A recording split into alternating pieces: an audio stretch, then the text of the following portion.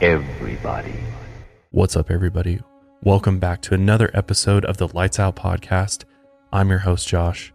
As always, I've got my brother and producer, Joel, here in the studio with me. And today, we've got a very interesting episode for you. We thought it was about time that we circled kind of back on our topics and talk about an alien abduction story. It's been a while since we've covered one of these, so I thought it's time to get back to the UFO phenomenon, aliens, the possibility of being abducted by extraterrestrials is just a wild one to really wrap your head around. So today we're going to be covering the Pascagoula alien abduction incident. This is a very interesting one that comes from the people that were actually abducted. This is where most of the information originates with many of these alien abduction stories. So that's where we got today's story from. But before we dive into that, I want to thank our sponsors for this episode, Raycon, HelloFresh, and American Giant. Also, guys, one way that you can help support the show, in addition to checking out our sponsors, is going to Apple Podcasts, making sure you're subscribed. Also going to Spotify, hit that follow. And then if you haven't checked us out on YouTube yet, we are definitely on YouTube. You can see the smoke that just blew across my face right now. So yeah, check us out on YouTube. Make sure you're subscribed to all the platforms that really help us out quite a bit. Also, we're on Twitter, Instagram, as at Lights Out Cast. Lights Out Cast. That's how you find us. But let's go ahead and just dive right into the Pascagoula alien abduction. Pascagoula, Mississippi, is a very small town. I mean, it's a little bit larger now, but it's at the very, very southern tip of Mississippi, right on the ocean. But it's actually got quite a big history. The name Pascagoula actually comes from the Native American word that means bread eater. And the Spanish explorers didn't even make it to the Pascagoula River until the 1540s. And it didn't actually become part of the United States until 1812. But like many small towns, not a lot happens. But that all changed on October 11th, 1973, when the most interesting thing, a part of the Pascagoula's history, took place. The residents that all lived along the Pascagoula River witnessed something so spectacular, yet unexplainable, that many of them didn't talk about it for decades to come. But there was one man that wouldn't stay quiet. His name is Charles Hickson, and he made sure that the world knew what had happened on that quiet, still night on October 11th, 1973, that he said changed his life forever. Let us time travel back to 1973. There's a man named Calvin Parker, who was 19 years old at the time, who was engaged in working 16-hour days, 7 days a week. Once he got married, he wanted to be able to spend more time with his new wife. So he decided it was time for a change. On October 10th, 1973, he called a friend who worked at a local shipyard, 42-year-old Charles Hickson. Due to the fact that they're right on the river and, tons of boats go up and down these rivers from the Gulf upwards into the United States, Charlie actually worked as a ship fitter, assembling the structural parts of steel ships. That day, he told Calvin to come on down and that he could start working tomorrow. There were some apartments nearby where the workers stayed, and Calvin packed up his car and headed to his new job. The next day, October 11th, they spent the morning slinging a 16-pound sledgehammer, cutting and tacking a ship together. When it was time to break for lunch, Calvin was already feeling pretty tired. Charlie suggested they go fishing after their shift to relax and wind down after a long day's work. Calvin thought that was a great idea as well, and they were looking forward to spending the day fishing by the river.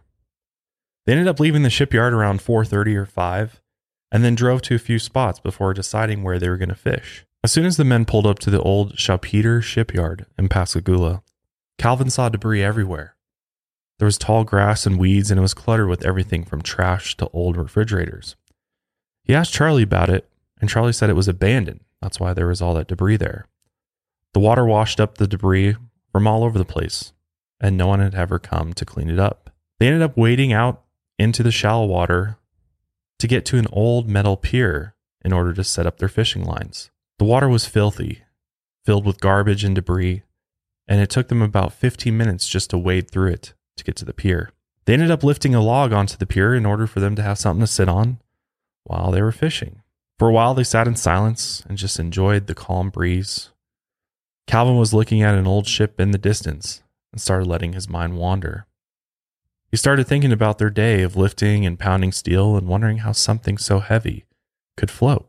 I've had that thought too sometimes, like wondering how big, heavy ships like that float. Mm-hmm. I mean, obviously it's like displacement and stuff. There's like science behind it, but sometimes, especially when you don't understand that when you're younger, you're like, how does this big, heavy metal ship float in water? Right. Like, wouldn't something heavy like that just sink down? I mean, that's what I would think. Before they knew it though, the sun started setting.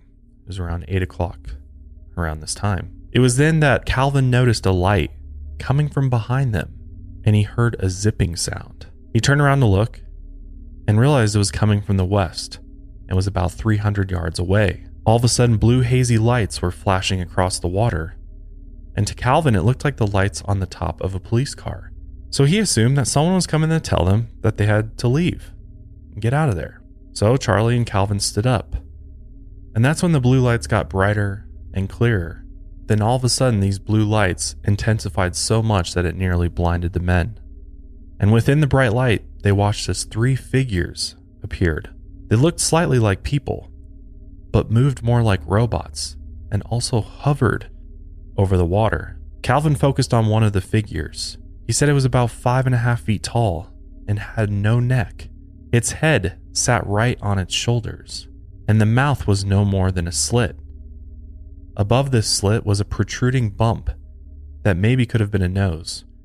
But whatever this thing was, it had no eyes. That must have been a super horrifying sight. Like, you can't recognize what you're seeing. And I've never heard of an alien that looked like this till now. Because, gray aliens, and a lot better about the species than I do. But yeah, that's kind of a crazy sight to see. Shoulders. Yeah. Very, very weird. Mm-hmm. And they move like robots. Maybe they are robots. They could be.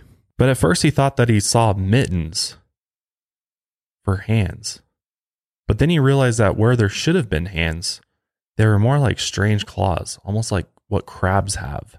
And as they got closer to him, he realized that they had pale, grayish, wrinkled skin and rounded feet. And they were naked. They weren't wearing any clothes at all. It looked more like they had some sort of skin-tight suit on. But what they did know is that they definitely weren't humans.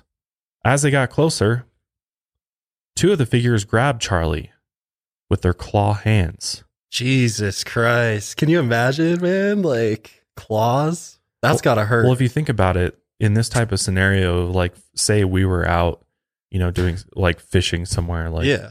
and something like this happened, we probably would just freeze and like just stare at this rather than, because at first, you don't know if there's danger or not. You don't know what's going to happen. So you want to you don't want to miss an event like that. You don't want to miss, True. a UFO sighting or something, right? We all want to investigate a little bit. We all want to see this thing.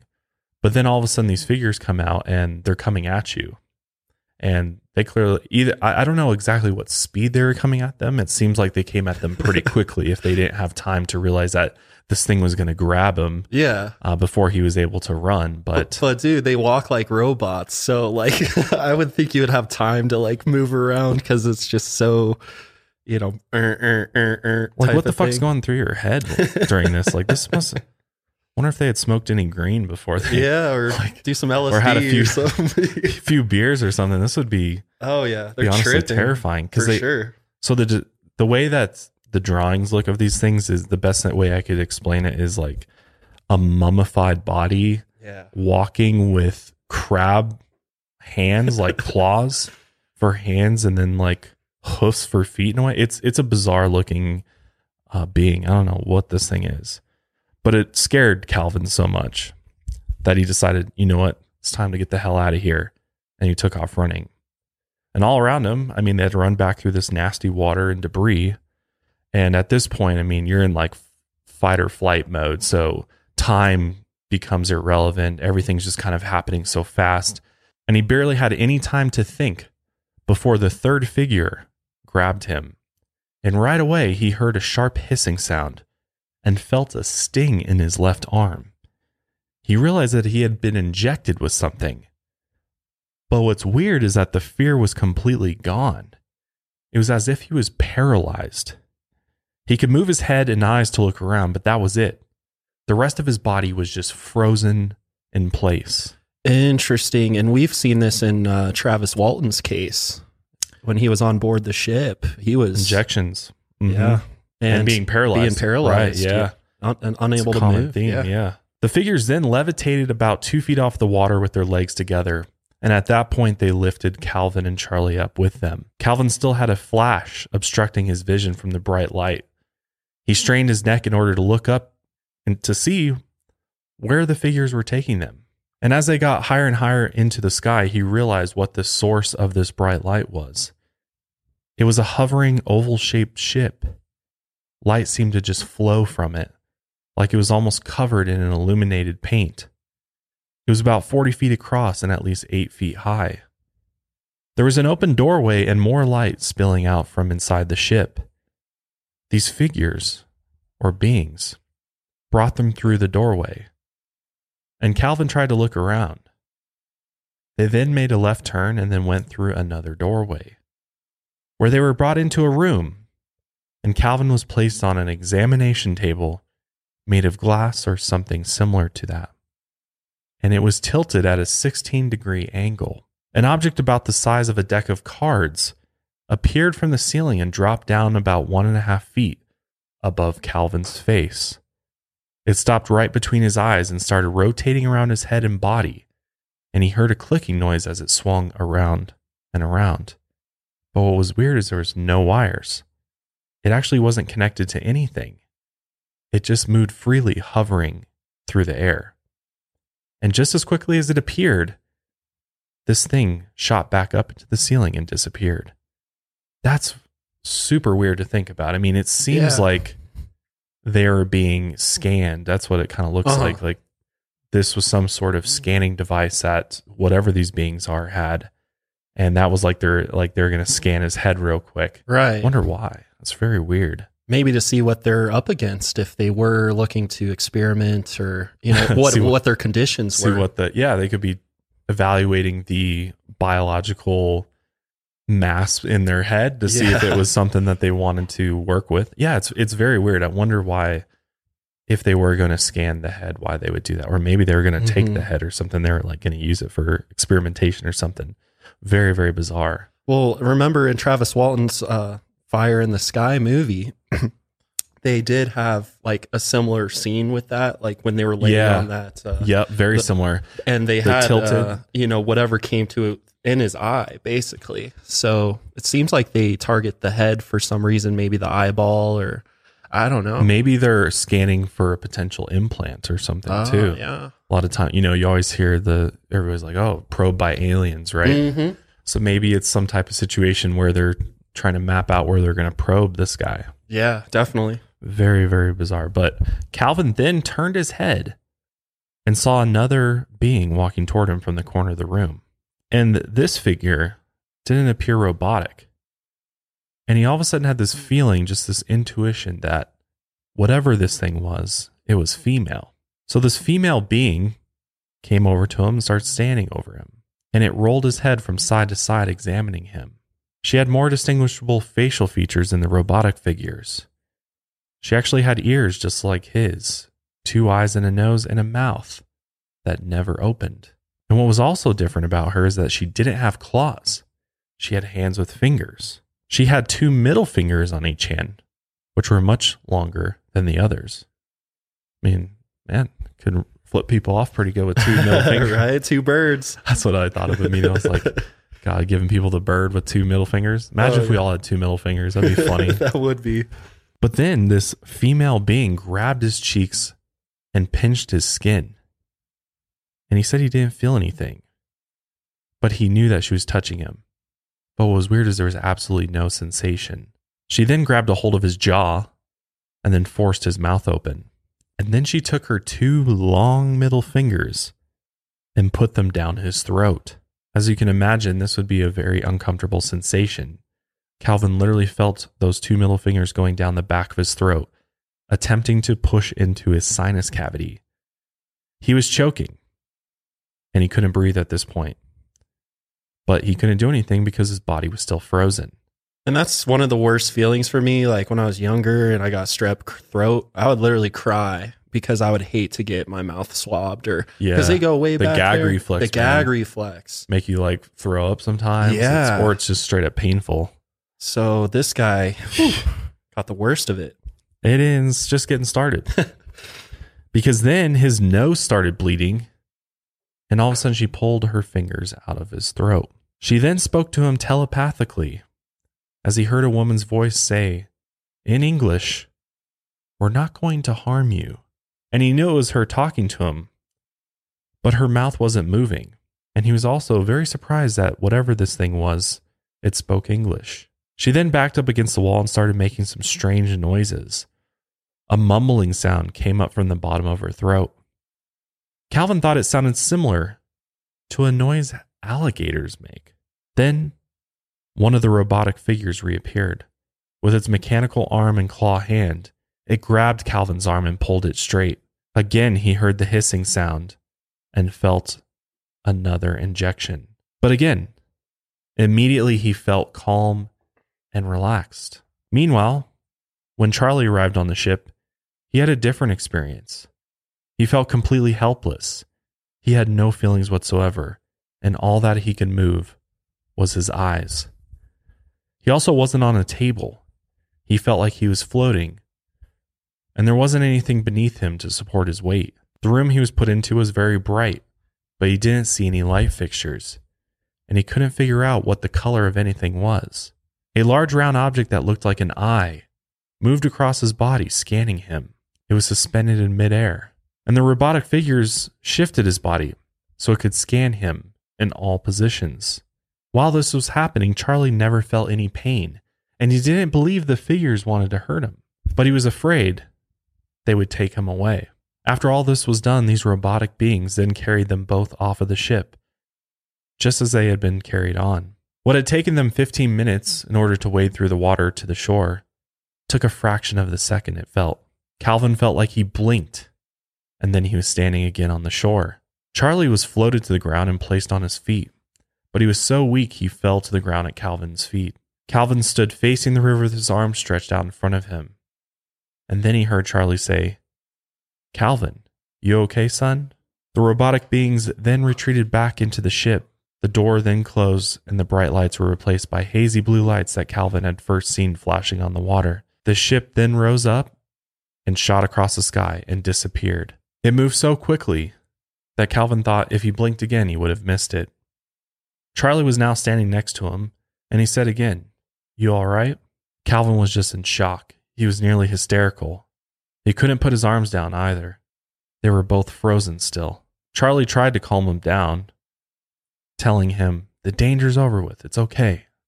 We're good." And so they took a seat together and just tried to make sense of what had just happened. Charlie wanted to obviously talk with Calvin and see what he had experienced aboard the ship, but Calvin was still too upset. He just wanted to forget the whole incident.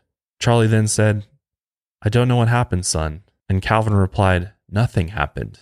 Nothing happened to me." And so after this experience, they agreed to tell no one and never speak of it again. At least that's what Calvin thought. They then went back to the car, and the passenger side had been facing the ship. Both windows were shattered in place. They were made of safety glass, which didn't break off into shards like regular glass. And when Charlie opened the passenger side door, that shattered window just dropped out. However, the back window stayed in place. They then climbed in, and it took several minutes for Calvin to get the car started. It was a brand new car, and the battery was just fine. But for whatever reason, the engine didn't want to start. Finally, they were able to get the car started, and then they drove in the direction of the apartments where they were staying. Neither of them drank at all, but Charlie needed something to calm his nerves. Yeah, no shit. After that, I need more than just a few drinks, probably. Mm-hmm. But he ended up drinking about 3 shots of liquor and decided that, you know what, we should probably report what happened to the authorities. So Charlie asked Calvin to stop at a store where there happened to be a payphone. Calvin assumed Charlie was just calling his wife, but instead, Charlie called Keesler Air Force Base in nearby Biloxi, Mississippi. And after a few minutes, he got someone on the line and explained what had happened to them.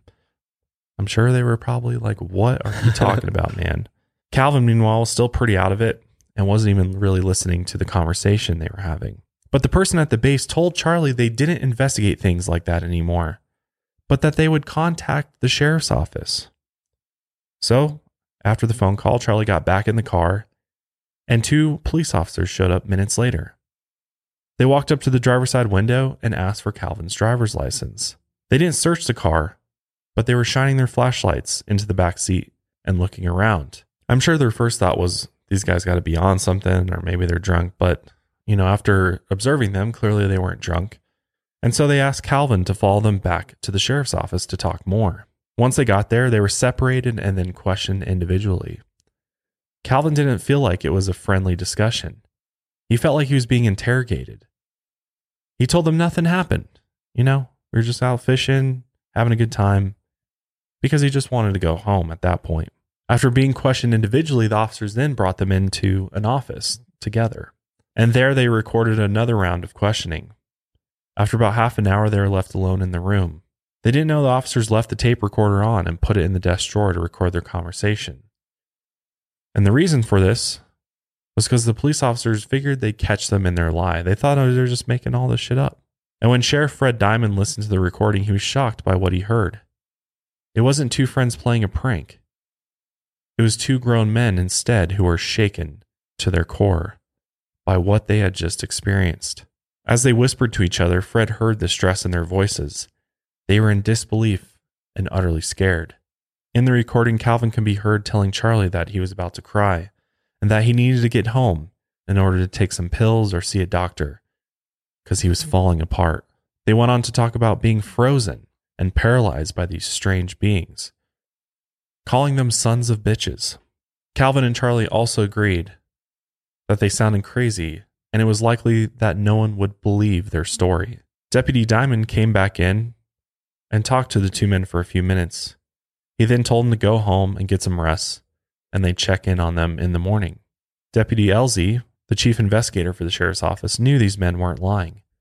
Whatever had happened to them out there that night, they believed it was real. Sheriff Diamond thought the incident should be investigated further, so he actually contacted the Pentagon. But Air Force officials told him they stopped investigating UFO reports in 1969, and he couldn't explain what happened to Calvin and Charlie that night.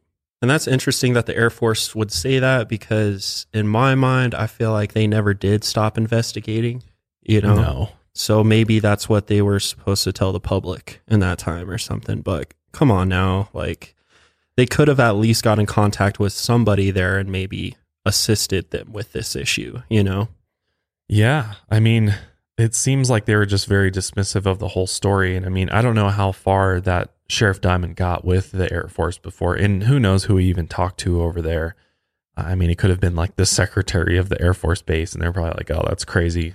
We don't have time for that. But for all we know, maybe they did in fact take a report on it, and they went and investigated it without telling anybody too. That could have happened as well. But Calvin and Charlie were both given multiple lie detector tests, and they actually passed. The skeptical officer giving the test couldn't believe it when he saw the results, as he was sure that they were lying and that he was going to be the one to catch them in that lie. But test after test gave the same results. Charlie and Calvin both believed their story to be true. And when they got back home that night, Calvin told Charlie he was worried they brought back a virus or were contaminated with radiation. He had watched the Apollo missions and remembered that the astronauts quarantined for a week when they got back in case they had a virus. His father actually worked for the U.S. Atomic Energy Commission, so he knew what radiation could do to a person. It's a pretty smart observation. In many UFO stories, there's usually radiation involved. It's very possible that they could have been exposed to serious radiation aboard the ship. So that's a pretty smart analysis, honestly. And maybe in the water that they were fishing in too, because heavy sludge. That's true. There could have been some that environment, I feel like. That's a good point.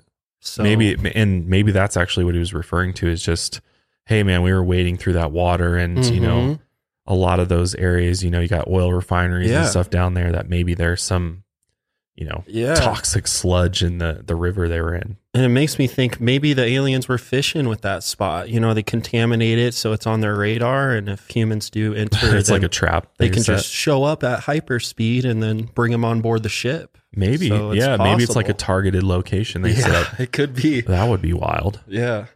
But once Calvin was home, he went to his room and immediately stripped off all of his clothes. And then he put them in a bag with his shoes and closed it tight. In the back of the bathtub was a gallon of bleach. He ran a scalding hot water and poured the bleach over his head. He scrubbed his skin and rubbed it in every inch of his body. Imagine taking a bleach shower, though. Who takes a bottle of bleach and like pours it over their head? Unless if you're dumb and you don't realize that that's like damaging to your skin. How contaminating or that getting is? that in your eyes. Right. Or even in any area, I feel like would just be painful. Burning, yeah. But it was pretty clear that he was very worried about some type of virus or something. I can only imagine how paranoid he was after that. So he's like, I'm going to get the most powerful disinfectant ever and have a bleach bath. Oh, man. And there's obviously way better things probably to choose from. Maybe start with soap and water. And if that doesn't do it, then go to bleach. He was seriously worried. He really thought there was something really nasty that he had to get off of him. So much so he was willing to like put himself in even more harm by bleaching himself. Wow. But then he took his bag of clothes out to the dumpster and just tossed it. He was very worried that whatever could have infected him may infect someone else. So he wasn't going to take any chances. Over the next couple of days, Calvin continued to have that flash of light in his vision, kind of just like probably like in your peripheral vision, maybe. I don't know, or just straight in the front of your eyes. That'd be crazy. But his eyes absolutely ached with pain and watered constantly. He tried to use some eye drops in order to soothe some of that pain, but nothing helped. The next day, him and Charlie went to work, and Calvin was determined to put the whole thing behind him. The media had already caught wind of the story, and everyone already knew. Charlie seemed to have no problem talking about what had happened to them. It was like his therapy. Talking helped him cope with his experience. Calvin, on the other hand, was very different. He couldn't face what had happened, and he didn't want to think about the assault from the female being or her putting her long middle fingers down his throat. When Calvin realized that now everyone knew what had happened to him, this made him absolutely sick to his stomach. He was mortified. He was called into the office later that day, and he was just completely breaking down. So much so that he fell onto his hands and knees in the parking lot and just started vomiting. In the week that followed, media outlets around the world reported on the alien abduction in Pascagoula, Mississippi. They printed drawings of the robot creatures and the spaceship. And soon this small shipbuilding town of Pascagoula became famous. Journalists, scientists, and UFO believers from all over the world traveled to the town in order to investigate. About a week after the incident, Charlie and Calvin were interviewed by the Mississippi Press. Calvin had reluctantly agreed to join Charlie for the interview, but he told them he had passed out on the way into the ship. One of the only quotes Calvin would give seemed to go against his whole experience. He said, quote, "I want to emphasize to people, please don't shoot at these things. They don't mean us any harm. I believe if they came back, I could face them and try to communicate with them." But after he said that quote, when asked about the incident, Calvin just started telling people he didn't remember a thing. On the other hand, Charlie leaned into this newfound fame. And for the next several decades, he gave interviews and lectures about his alien abduction. And in order to make this a little bit more real for y'all, we're going to go ahead and put like a little montage of clips of Charlie talking about his experience. But it seemed to me when they came out that doorway, or that opening or whatever it was, then just almost instantly they were right there on us.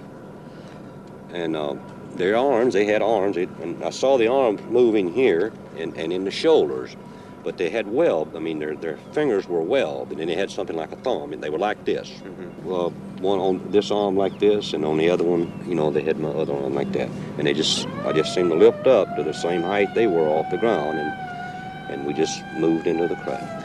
Now inside, how did they lay you out? Do you remember how it happened? Yes. I didn't see any tables or chairs or anything in there. I'm not saying it wasn't in there because the light was almost blinding, but I didn't see any. And when they carried me inside, they seemed to just lean me back, you know. And this eye, well, I keep referring to it as an eye, and it moved up in front of me about this close. And it started right at my eyes, looking me right in the eye. And it hesitated there for a few seconds, and it just started moving over my entire body. When they brought me from the craft along this area here, and they didn't drop me, you know, they just released me back to the ground. And I fell. I don't know why my legs were weak. I don't know why it was the fright or what it was, but I fell onto the ground. And that's when I seen Calvin. He's standing right over here in this area, and he was standing facing the river with his arms outstretched like that, just like he was staring at something. I think there has to be a reason why that Calvin and me was picked. Maybe because you could take it. Well, it might be. I don't know. I think that they know more of what's going on down here on this earth than we think. And I don't know. They might have been, you might say, looking for somebody that could, you might say, hold up under the strain and convince people that there is another world and there's some kind of life on that world. In addition to doing interviews with the news, Charlie went on to speak at UFO conventions, and he also appeared on TV shows. He also went on to talk about other alien encounters and eventually self-published a book of his experiences called UFO Contact at Pascagoula.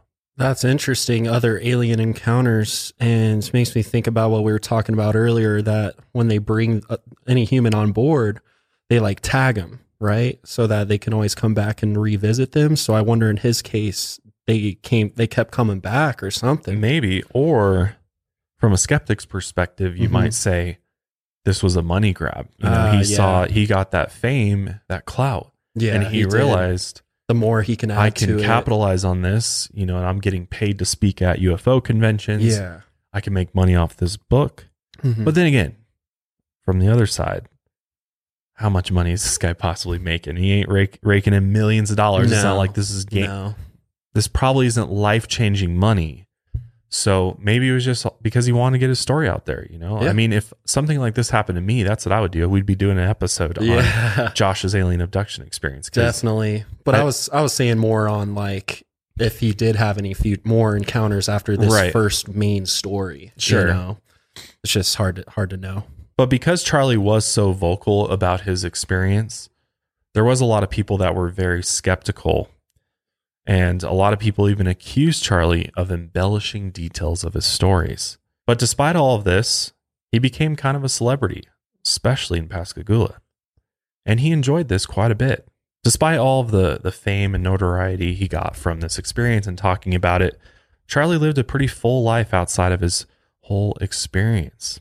Him and his wife Blanche had 2 sons, Charles Jr. and Curtis, and 3 daughters, Brenda, Sheila, and Letitia. When he passed away in 2011, they had 10 grandchildren and 15 great-grandchildren. Oh, wow.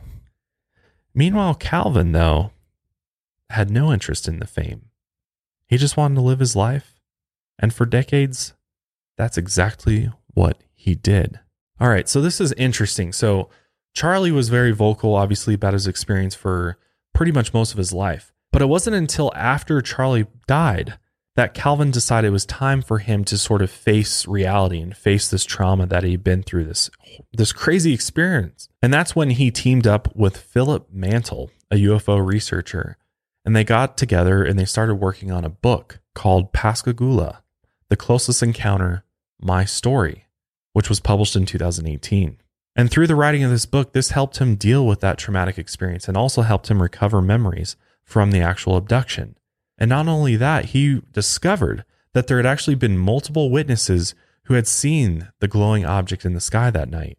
And together, these witnesses corroborated his story and helped him create an actual timeline for that night. J. Michael Long actually witnessed the event as a child, and he produced a documentary called Alien Contact, The Pascagoula UFO Encounter, featuring Calvin and several other witnesses. On October 11, 1973, J. Michael was 12 years old. He was outside in his yard just after dusk tossing around a football. When he reached down to pick up the ball, he saw a huge ball of orange light to the north. This ball of light was moving south over his house and toward the Gulf Coast. It moved slowly, though, and the orange light made it look like the tops of the nearby trees were glowing or on fire. He stood frozen like a deer in headlights for 15 minutes as he watched this ball of light move across the sky until it disappeared from view. J. Michael didn't pay attention to the news when he was a kid, because he's a fucking kid. But the next day, he heard adults talking about the 2 men who were abducted by aliens. And these guys were making fun of the men, cracking jokes and just calling them crazy. But J. Michael knew they weren't crazy because he had seen this UFO or ball of light that had allegedly abducted the men that very same night. A year after the incident, a book called Beyond Earth, Man's Contact with UFOs was released, and it had a detailed account of the abduction. And this was the first time that J. Michael read for himself what had happened to Charlie and Calvin on the river that night, and he was convinced it was real. The same night, 19-year-old Susan Snow was in her parents' yard walking one of their dogs. They lived about 2 miles from the river. While she was looking after her little dog, a bright light caught her eye. It was coming from the north and moving south, very slowly.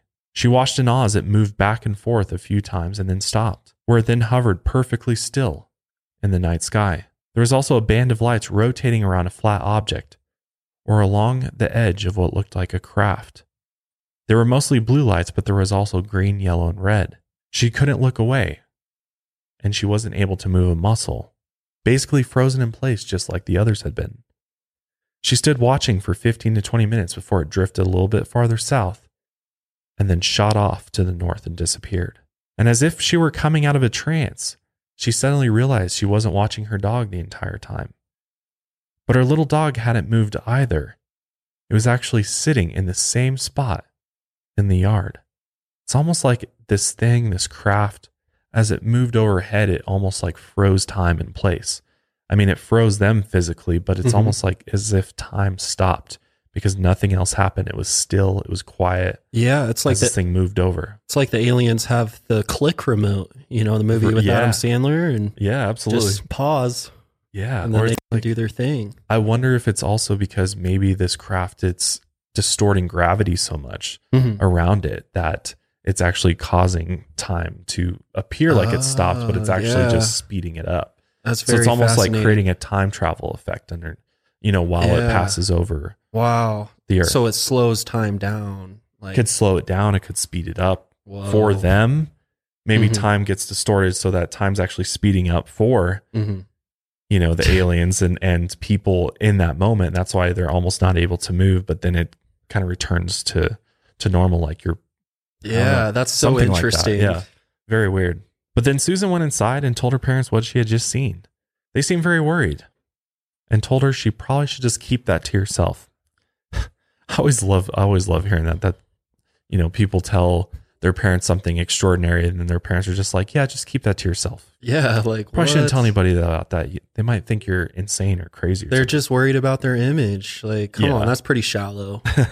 But the next day she watched Calvin and Charlie's story on the local news. And at that point she realized she had seen the same craft that had abducted them, as it had gone off in the exact same direction. But still she knew no one would ever believe her.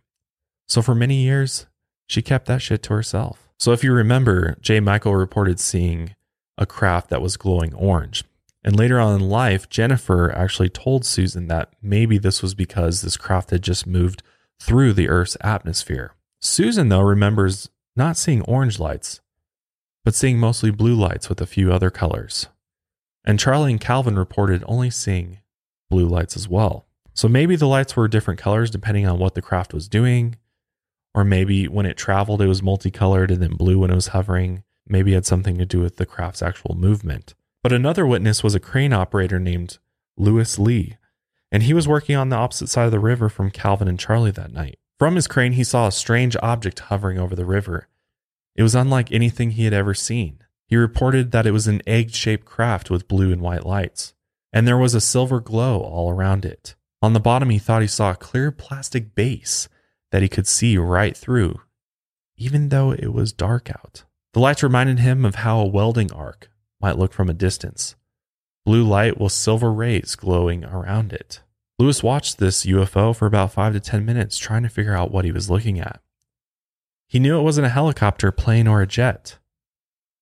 So obviously it had to be a UFO. Later, he told his mechanic what he had seen, but his mechanic just laughed at him. People in Pascagoula did not believe in things like that. They believed in what they could see. They didn't have time for things like aliens, Bigfoot, or other cryptids. Lewis went to his day job at the shipyard the next morning, and everyone was talking about these 2 men that had been abducted by aliens. He told them what he had seen, and they laughed at him too, saying, "Oh, you were probably just drunk."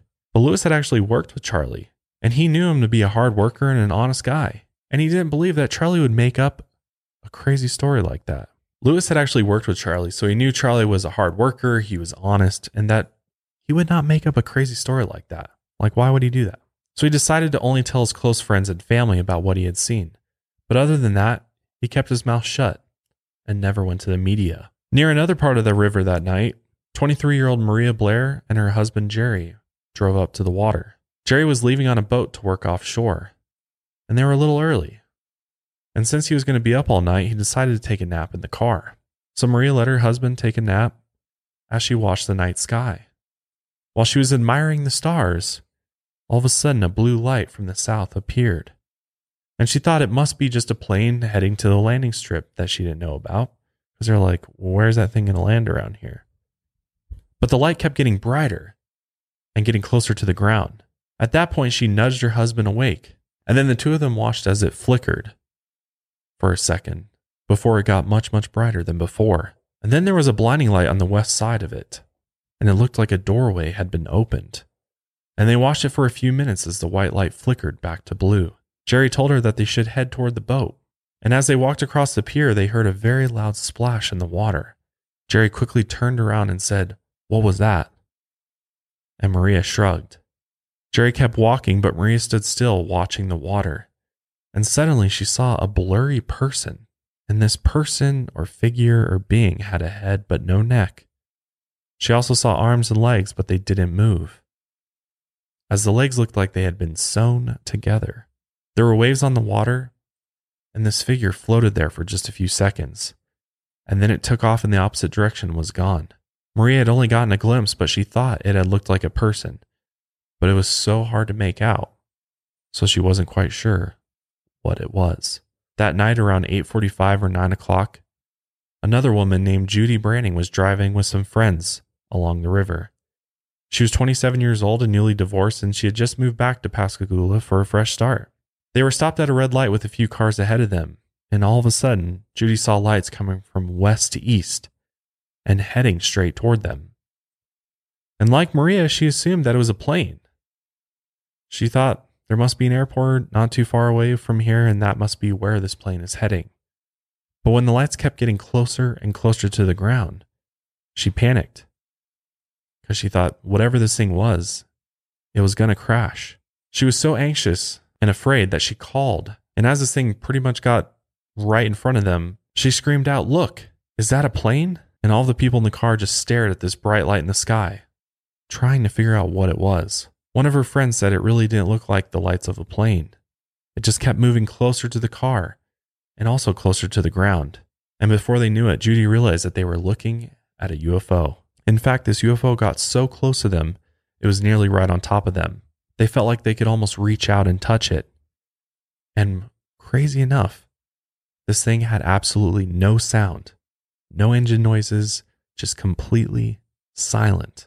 It then moved right over their car, and Judy turned around to watch through the back window. And then this UFO shot up in the air and took off at a high rate of speed and then quickly disappeared. So when Calvin learned about all these other witnesses while writing his book, it really validated his experience, because he's like, clearly I'm not, insane. I'm sure he thought he was insane for a long time. Like, there's no way this happened to us. Like, this is just absolutely wild. But once he heard that other people had actually witnessed this UFO that night, it made everything more real.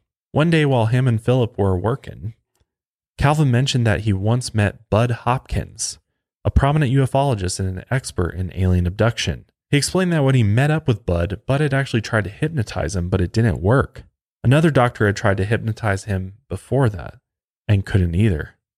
So Calvin just assumed it couldn't be done. But when Philip heard this, he was like, Bud was the best of the best. If anyone could hypnotize Calvin, Bud Hopkins would be the one to do it. So he wanted to know what the whole story was behind that. So before Calvin actually went to be hypnotized by Bud Hopkins, he had another strange thing happen to him in 1993.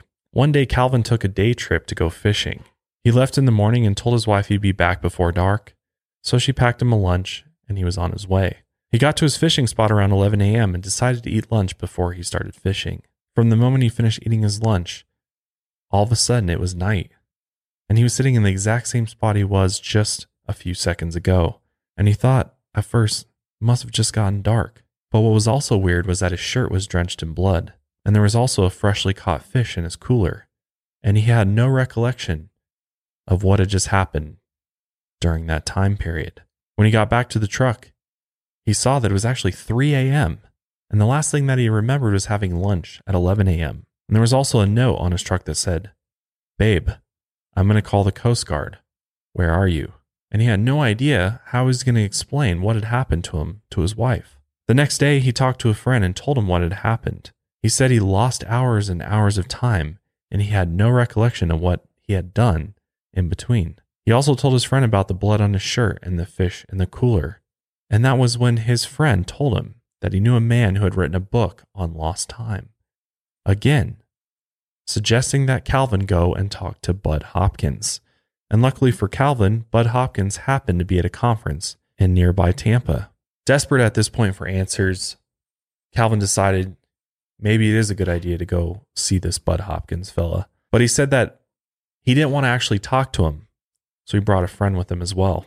And when they got there, his friend went in to talk to Bud. Bud was actually about to go on stage, and he told them to wait in his room. He said he'd be there as soon as he could, and he wanted to make sure that Calvin didn't leave because he wanted to speak with him. After his lecture, Bud came in to talk to Calvin, and after they chatted for a little bit, Bud was like, "Yo, man, I want to hypnotize you." Calvin told him that another doctor had tried to do that already and it didn't work. But Bud insisted. And again, Calvin said, "No, I'm not going to do it." But then Bud turned on his tape recorder and began a hypnotic regression session anyway. And as far as Calvin knew, the hypnotism hadn't worked. But Philip remembered that Bud Hopkins always taped his sessions, and he managed to get a hold of a copy of that tape. And when Calvin listened to it, he was absolutely shocked. The hypnotism had worked, unlike what he had thought. And as he listened, the memories started to flood back. The first thing that Bud Hopkins did was he took Calvin back to 1973. He remembered everything, even the smallest details. He described a car that was parked nearby and knew its tag number. Later, Calvin hunted down that car and found the woman it had belonged to. Her husband had died and she was in a nursing home with Alzheimer's. And she remembered a few things but made Calvin promise to keep her anonymous. Bud then switched gears and brought Calvin back to the recent fishing trip where he'd experienced the lost time phenomenon. Calvin described the experience in great detail, and it was very disturbing and very vivid. He said the figures or beings that had abducted him before came back to get him again, and they brought him back onto the ship a second time. And again, this is in 1993, so quite a bit later on in life. He said he was put in a room where balls of electricity were bouncing around. He had to do duck and weave in order to keep them from hitting him. He also saw a strange mirror filled with faces, and these faces were trapped inside. Then a female figure came into the room, and while hypnotized, he said, "I know her. She's here to kill me this time." He then described her ears looking just like his, and that she had bluish green hair. And just like last time, she slid her long middle fingers inside his throat. And this time, he was angry. He was tired of being bullied by this female being. Calvin said he started struggling, and so he pulled her fingers out of his throat as he was bleeding. And he actually started choking her and then slammed her head against a mirror, and apparently a black oozing liquid dripped from her ear. He said it looked like blood. Her black blood was mixed with his red and got all over his shirt. So that's what he claims was on his shirt after that fishing trip in 93. At this point, he knew she was pissed and was injured, and he believed he had a tracker in his throat, as that is what she was actually trying to get out of him. At that point, he wanted to jump out of the ship and take her with him, as he was ready to die to prove a point, and he felt like he had been wronged. One of the robotic figures came into the room. It was big and strong and could easily handle him, and again he felt a sting in his arm, and he was completely paralyzed. The female being grabbed him around the eyes, ripping at his eyeballs, eyelids, and eyebrows with her fingernails, as she was trying to scratch his eyes out. Jesus Christ. Again, he's paralyzed, so much so he can't even blink. She then started pulling thoughts from his head. Without even opening her mouth, she then said to him, "You are not going to be any danger to us." Realizing that she was communicating with him telepathically again, he sent his thoughts back. And he said, "Who is us?" Again, she said, "You will no longer be a threat." Calvin didn't realize he had been a threat, but he thought, "I'm going to be a threat now." And that's when he saw a light. And the female figure just stood still because she was also afraid of it. Under hypnosis, he went on to explain what the significance of the light was. He's quoted as saying, "Through this light, I can see things that's to come and things that's the past. I know things that I've never known. I see destruction. I see the world being changed for what it's not. And I see them possessing bodies and taking them over. And yet I have the power to fight it. I have the power to know who it is. I can see through her now. And all that's gone. I'm at total peace with myself. She's evil. She's really evil." That's really interesting how he saw this light, but was able to see the past and the future. Like, and maybe on a perspective of what could happen to planet Earth. And he got this whole level of information that no one else could have, you know? And it would make sense that whatever this light was would have this ability to almost stop time or time travel or whatever you want to call it. I mean, clearly whatever this light is super powerful, and it has complete control over all biological entities, you know, like even this female being that's like basically torturing him is stopping to just see what this light's going to do. Like, this light has got a lot of power.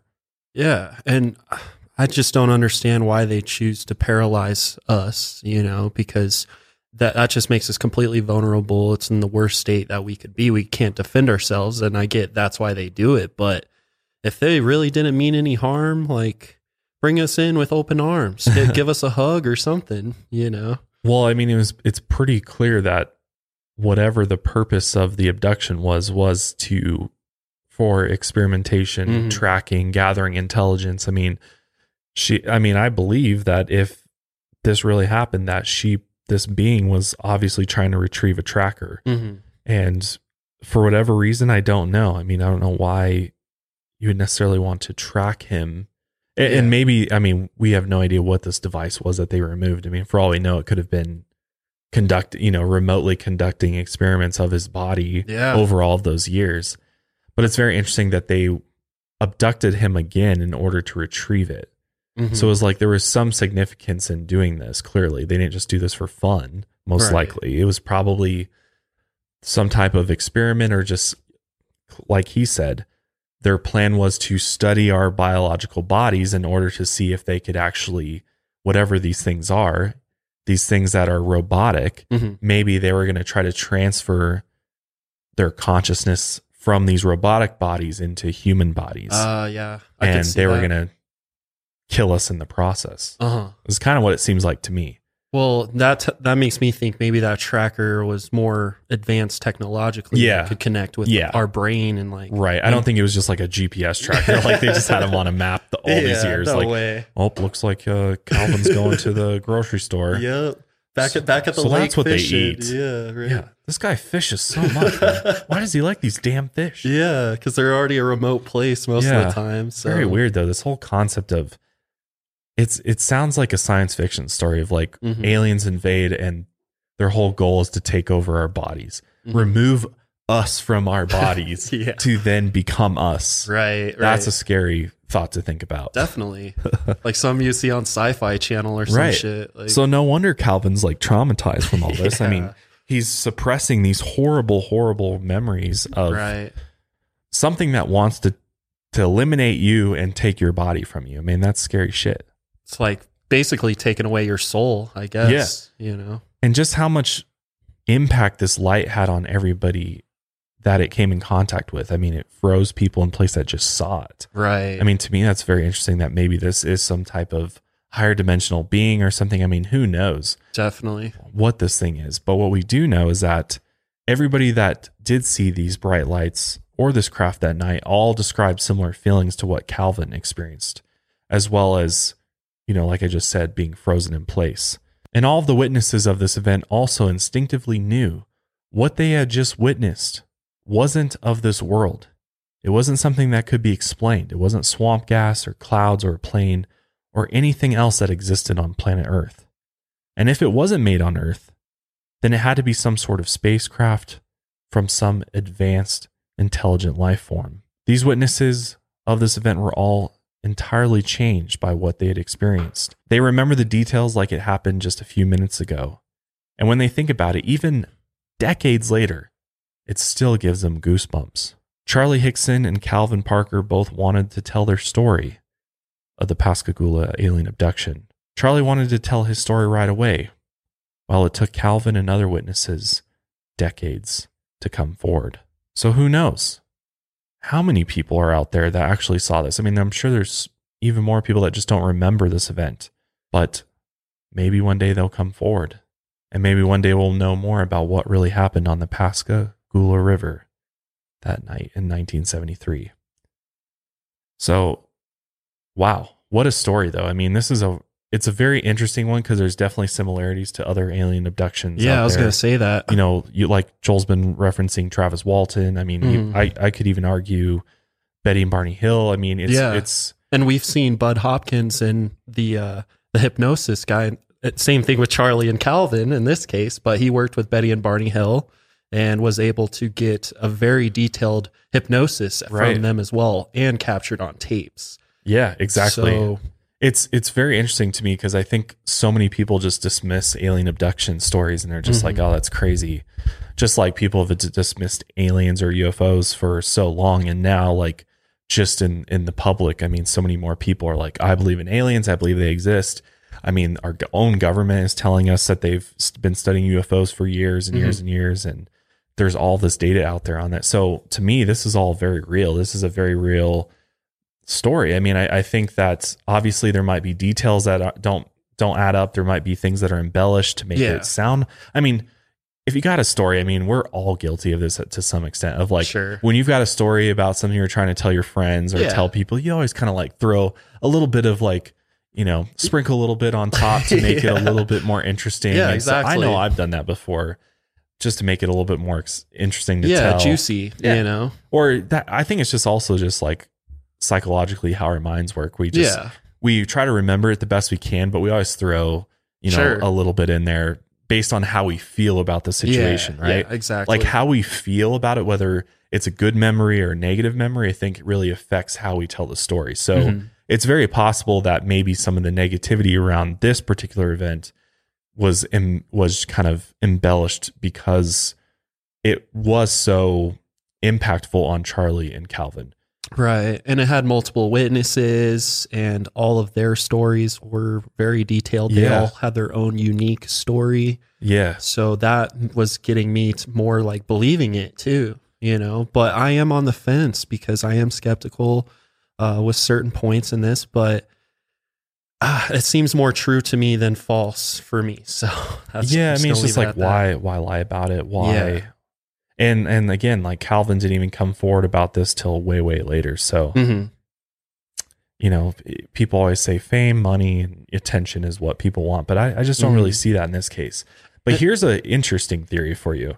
So there's a theory out there that a lot of these alien abductions were in fact conducted by some type of United States government agency, whether it's the CIA or some unknown project that was out there, that what really happened to these people is that they were abducted by either humans. I mean, a lot of them report seeing some type of human being. I mean, whatever this female being was clearly had some human characteristics to her. Right. I mean, they were able to say she was female. She had ears like them, the slit in the mouth. I mean, there could be some genetic engineering with that. Right. This could be some type of hybrid human experiment that the government may be doing. So Sure. a lot of people think that these alien abductions are in fact genuine extraterrestrial abductions by aliens from other planets that are super advanced. But in fact, this is all a artificial experience that's been created by some type of military or government group Sure. that's abducting humans in order to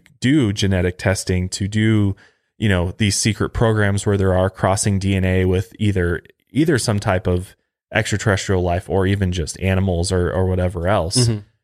And perhaps they're doing this to create the whole narrative of alien abductions and making us want to think that is in fact what's happening. It's all a psychological thing. They want us to believe that, it's space aliens that are actually abducting us, when in fact that's just the cover story for what's really happening behind the scenes. And right. there's literally government scientists that are actually pulling the strings behind these alien abduction encounters. So governments, are you saying like the governments here on planet Earth? Yes. Yes. Okay. I'm talking about United States government agents. I'm talking about like rogue projects of the CIA, the Department of Defense. Okay. I mean, we know that there's black projects that are unacknowledged. I mean, if anybody's ever seen the Unacknowledged documentary on Netflix, highly recommend it, by the way. Oh yeah. It will kind of open you up to this whole world and idea that our military is given. I mean, if you look at our budget for our government, yeah, right. The amount of money that goes to the Department of Defense, the Pentagon, is astronomical. Billions, right? And we're not even we're not even maybe. like in a huge war. Yeah. We're obviously fighting little fights around the world, but the amount of money being poured into it is the same that you would need, or more than you would need to fight an actual war. So where is all this money going to? And a lot of people believe there's all of these projects that are top secret. I mean, even higher clearance levels in the president to generals. I mean, this is completely on the down low that are going on, that are doing projects like these where they're alien abducting people. They're creating biological life forms that appear to be aliens to us, but are in fact made by humans. Interesting. But I would think it would still require some kind of genetic engineering with species outside of this planet, right? Right. Could be. And that's what they could be doing, is they're creating hybrid human alien beings. I mean, this is way after Roswell. And if you know the whole Roswell story, I haven't heard of it. All of it. Yeah. So they recovered bodies from the crash. They basically recovered. That rings a bell. That's like didn't they have pictures of that too? Of some? Well, there's like hoaxed ones out there of like alien autopsy and stuff. But the word on the street is that the government recovered alien bodies from other star systems from that crash, the Roswell crash. Oh wow. Or crashes, depending on who you talk to. And therefore, over the years, the government and military have back engineered the technology of the craft to create their own versions of flying saucers or anti-gravity craft that can move, that's got lights just like the ones we just talked about. And not only that, they had these life forms that likely didn't live that long after the crash, but they were able to use the DNA from them in order to experiment, right? And therefore might be able to create these hybrid alien human beings. That's fucking believable. And that is what all of these alien abduction stories are, is actually like experiments by these top secret projects. Yeah. That appear to us as like alien and extraterrestrial, and yet it could be all man-made. So that's just a theory that's makes me want to explore that one more though. Yeah, that's interesting. You can go down the rabbit hole with the whole alien story. I bet. Or alien experimentation and all that. But I just want to throw that out there because I think the more I've researched alien abductions, the more I start believing that I think it's highly unlikely that these are just I find it very hard to believe that aliens from other parts of space, I mean, especially if we're talking about extraterrestrials from another galaxy or another corner of the universe, are going to come all the way here to just probe us and do these really rough abduction stories where like they really don't have the ability to completely erase our mind from that. They don't have the ability to make this a seamless abduction. Like it seems like too man-made. You know what I mean? It's got this man-made feel to it because it's like, oh, I'm awake. I'm floating up to the ship. I'm being laid on an examination table. Really? They need a table to put you on to probe you? If you can travel from some other part of space, you would have the technology or the know-how to do this completely wirelessly or seamlessly. Yeah, right. Where a little human being would never know what hit him. Right. Right. Don't you think that? Yeah. Like, it seems very unlikely to me that these alien abductions are in fact advanced aliens from other planets. Yeah. I think there's a real possibility these are hybrid aliens or beings that are genetically created by humans in order to conduct and create this counterintelligence around the whole UFO alien thing, so that everybody thinks this is a giant joke. It's all fun and games because it's just aliens, space aliens. But in reality, it's covering up the real story of what's happening with aliens and UFOs. Which kind of makes sense why they'll release some things out to the public. Right. You know, it's all calculated. It's all with purpose. Yeah. You know, nothing is face value in this topic. And the more I've dug into it, the more I've realized that we really don't know shit. We don't really know the truth about UFOs. We don't really know the truth about aliens. For all we know, everything that we've experienced that they're releasing to us is all made by them, by these groups, these government groups or military groups. They could just be putting on a show. Yeah. And just, feeding our minds with this so that that's what we think, when in reality, what's really happening is a complete mystery to us. And that's how they'd want to keep it if there was something absolutely insane going on. So I'll leave you with that thought, though. That's a good way to leave this off. But obviously, there's actually a movie on this event, and we'll link it for you guys if you want to watch some of the interviews as well. We'll leave some links and sources for you if you want to learn more about the Pascagoula alien abduction story. But with that, that is where we will end today's episode of the Lights Out podcast. Hopefully you found the story interesting. Hopefully you learned something. But until next time, guys, lights out, everybody.